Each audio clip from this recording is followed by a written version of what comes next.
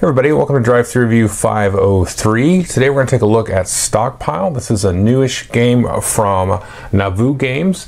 It was kickstarted about a year ago or more and actually has an expansion now. Based on the name of the game, you can tell it's about buying and selling a stock. You'll be doing some speculating on stock prices, whether they're going to rise or fall. And it's got some kind of light sort of card play built into it. So let's take a look at it. It plays 2 to 5 players, and let's walk through the mechanics a little bit, and then I'll tell you what I think of it. Okay, here is a game of Stockpile. Now this board that you see here is double-sided.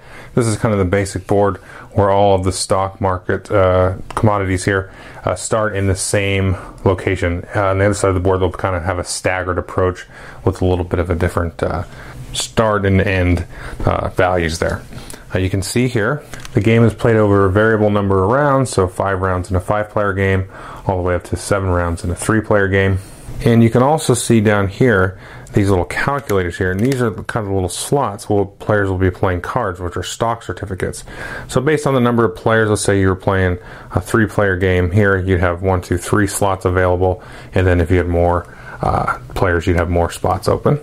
Now, depending on whether or not you're using these investor cards, you're going to start with a certain amount of money, and the money in this game is awesome because these little cards here, very nice, sort of glossy there, and that's good. Now, I like to play where everybody is dealt 2 investor cards here, and you can see a different starting amount there, and then a different sort of special ability, like this guy here will actually give you $1,000 extra every time you sell stock. And Maynell Martha, who is in no relation to any real-life person, gets to peek at somebody's forecast cards once per round. So she gets a little bit of insider information. There's a few jokes like that. So there's a different investor, different abilities. And the game turn itself is very simple. Again, it's played over a fixed number of rounds. Each round you're going to have what's called an information phase, and that's these 2 decks of cards here. So you have this deck here, which has a card for each of the different companies you can see there. So this fella here, Cosmic Computers, as you can see is light blue on the top. One player will be dealt this, and then we'll deal the rest out to each other player. And then you have these sort of, I call them weather cards. And I have realized that I have mixed all the expansion cards together. I'll be playing and reviewing the expansion here in a couple of weeks probably. But so you don't have quite this many in the base game, but you have sort of pluses and minuses, and then you also will have some of these that will pay dividends. So you will be dealt 1 company card and then 1 of these, I call them weather cards. So you'll know at the end of this round that Cosmic Computers is going to drop at least 1 spot there. Now, depending on the number of players, you may actually have some of these up here hidden as well. You will have, let's say, Leading Laboratories is the one that's dealt up there, you know, with possibly this one here were to pay some dividends out. And you might actually have some face up as well. So you're going to kind of know what's possibly going to happen and have, you know, more or less information. So that's the information phase. Each round you're going to shuffle both those decks up and deal those out. Then you'll have the supply phase, and you're going to take a look at this deck of cards here, and each player is going to draw 2 cards off of that. Now, most of these are just stock certificates that match all of those different stocks there. Some of them are trading fees, and these will be penalties to whoever who might acquire them later on in the turn.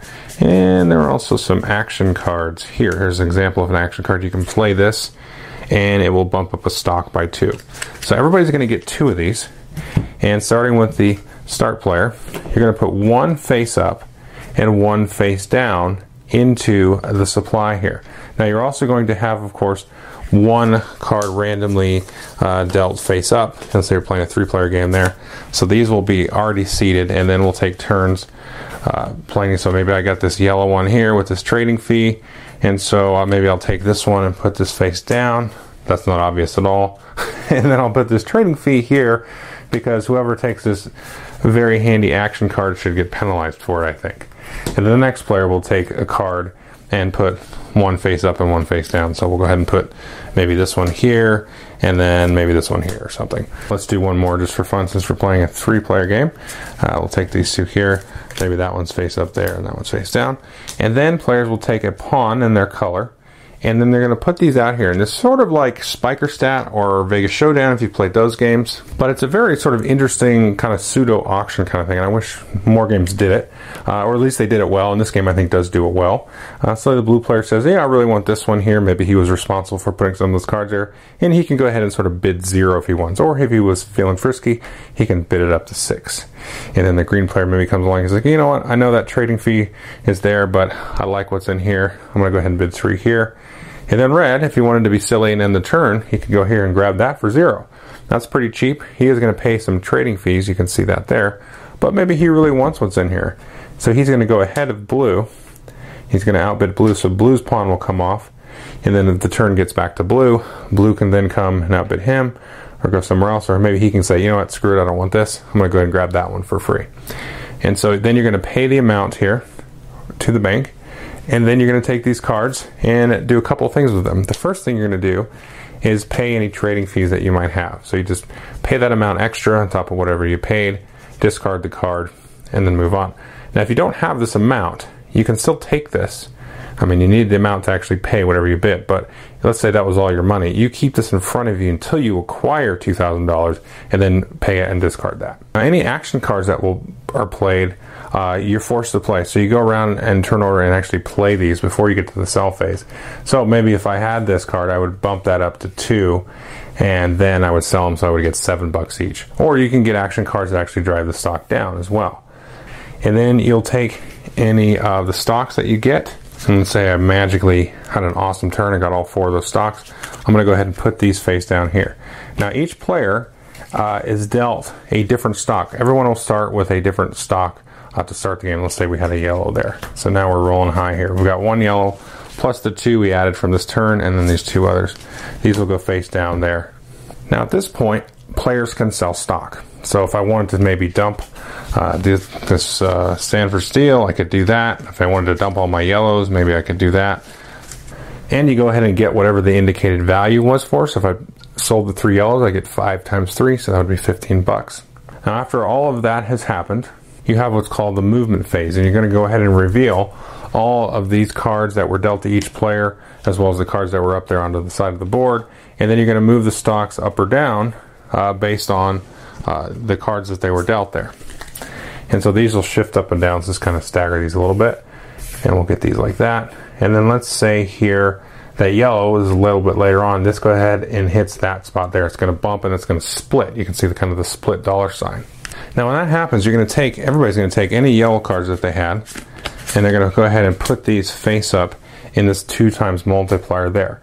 So now these are going to be worth 2 times what they are indicated on the board. So when it splits, you're going to go up here and then you're going to drop back down here to the hexagon. You can see these 5s are in a circle and the 6s are in a hexagon. So you're going to go up here, split, and then drop down. So any stocks that you have face up in your split pile, again, are worth double this, so they're worth 12 each. If it goes up and splits again, then that's too bad for you. You should have sold it before it split again, because you're not going to keep splitting. Now the reverse of that, and the complete reverse of that, is let's say here green had dropped down to the trash bin. At that point, you're going to discard any and all green stock that you had, even stuff that was split, and then it's going to bump back up here to 5. So you're going to lose all that stock that you probably spent money on to get. Don't want that to happen. Now there's one card in the base game that has this double dollar sign symbol. This one will also be matched with a company as well, and what that means is that particular round, that company is going to pay $2,000 for each share or card that you have of that company. So that can also happen as well. Now again, you're going to play over a fixed number of rounds, and now we're finally coming to really the most interesting part of the game, is the end of the game. So you can obviously see that as you play the game, stock prices are going to go up or down. You're trying to buy low, sell high. That's obvious. You try to get a split and then sell it somewhere in that range of split and get some more money. Most money wins. I don't think I said that, but that's what happens. But at the end of the game, you're going to take a look and count out how many cards you have in each of the different stock colors, and whoever has the most in a particular color gets $10,000. So you've got to kind of balance that out. Do I buy low, sell high? Am I going to get more money from that than if I would have maybe collected these kind of slowly over the course of the game, maybe buying and selling other stocks? and then getting maybe a $10,000 or a couple of the $10,000 bonuses at the end of the game to push me over the top. So there's a real kind of balancing act with that. You do get to sell all your stocks at the final value at the game. Once the game ends, we do the final movement phase where we change the values, and you get to dump all the stocks anyway after you see who has the most. Okay, so that is a Stockpile. What do I think of it?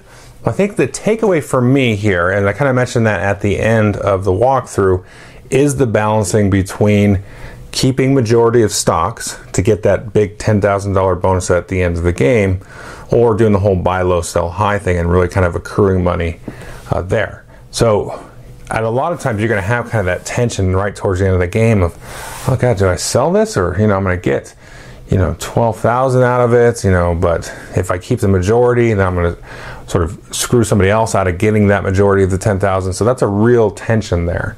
Now the second part of it that is interesting is you could look at this game a little bit and say it's kind of a Frankenstein.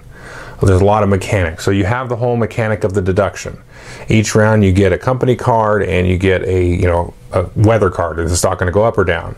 And you have maybe some available information as well. So you can kind of probably guess what the others are doing. So you've got that aspect, but then you kind of compound on that with the whole supply phase where you have some face-up cards and players are playing face-up, one face down, and are they trying to bluff? Where are they going? Are they trying to tank one stack or build up another? You don't want to be too obvious in that, because if you completely tank one, nobody's going to go there, and then everybody's going to be competing for the one that you actually really wanted. So you've got that aspect, and again, that whole kind of auction thing where you kind of have the outbidding pawns is cool.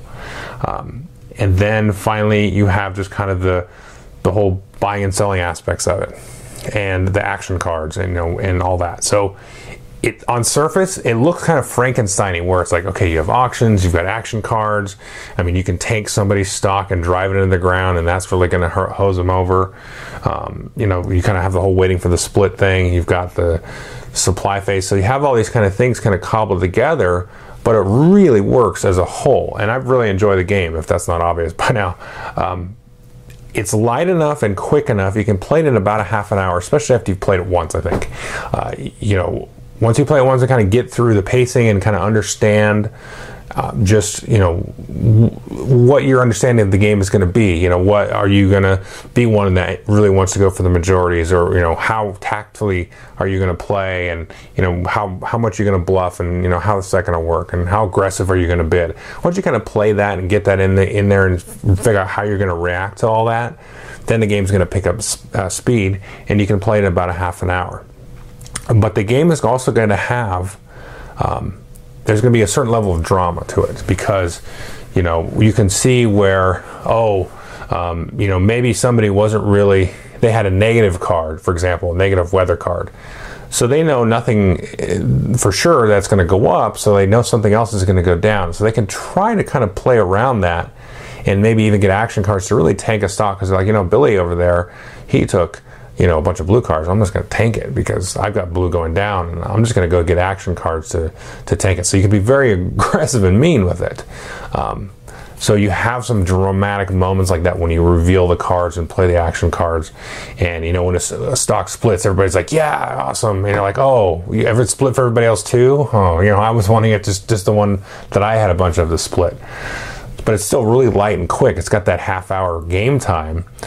And it has that sort of feel of being heavy almost, where it's like you feel like you're kind of wheeling and dealing in one of these bigger business games, but it's all really compressed and tactical and not so overbearing and calculating. But you still have sort of the balance between the push your luck and the sort of strategic aspect of it. And that's what I really, really enjoy about this game. So I would definitely recommend this. I think it's going to work in sort of multiple circles, I would expect, where it kind of works for the family and works for, like a more casual and the more like, strategic and hardcore analysis kind of gamer kind of attitude. So I think it's going to hit across a sort of broad spectrum. It's going to be accessible, but also, replayable, and the player interaction that's going to happen, and they allow the sort of room to maneuver and bluff and, bid aggressive or bid light or try to, be sneaky. That's all going to come into play with this game. So I highly recommend this game. And I actually have the expansion, as you can see, with some of the components mixed in. I haven't played that, but I see a lot of interesting stuff about that, which I'm going to try to get it played here and then review in a couple weeks. But so definitely take a look at this one. Thanks.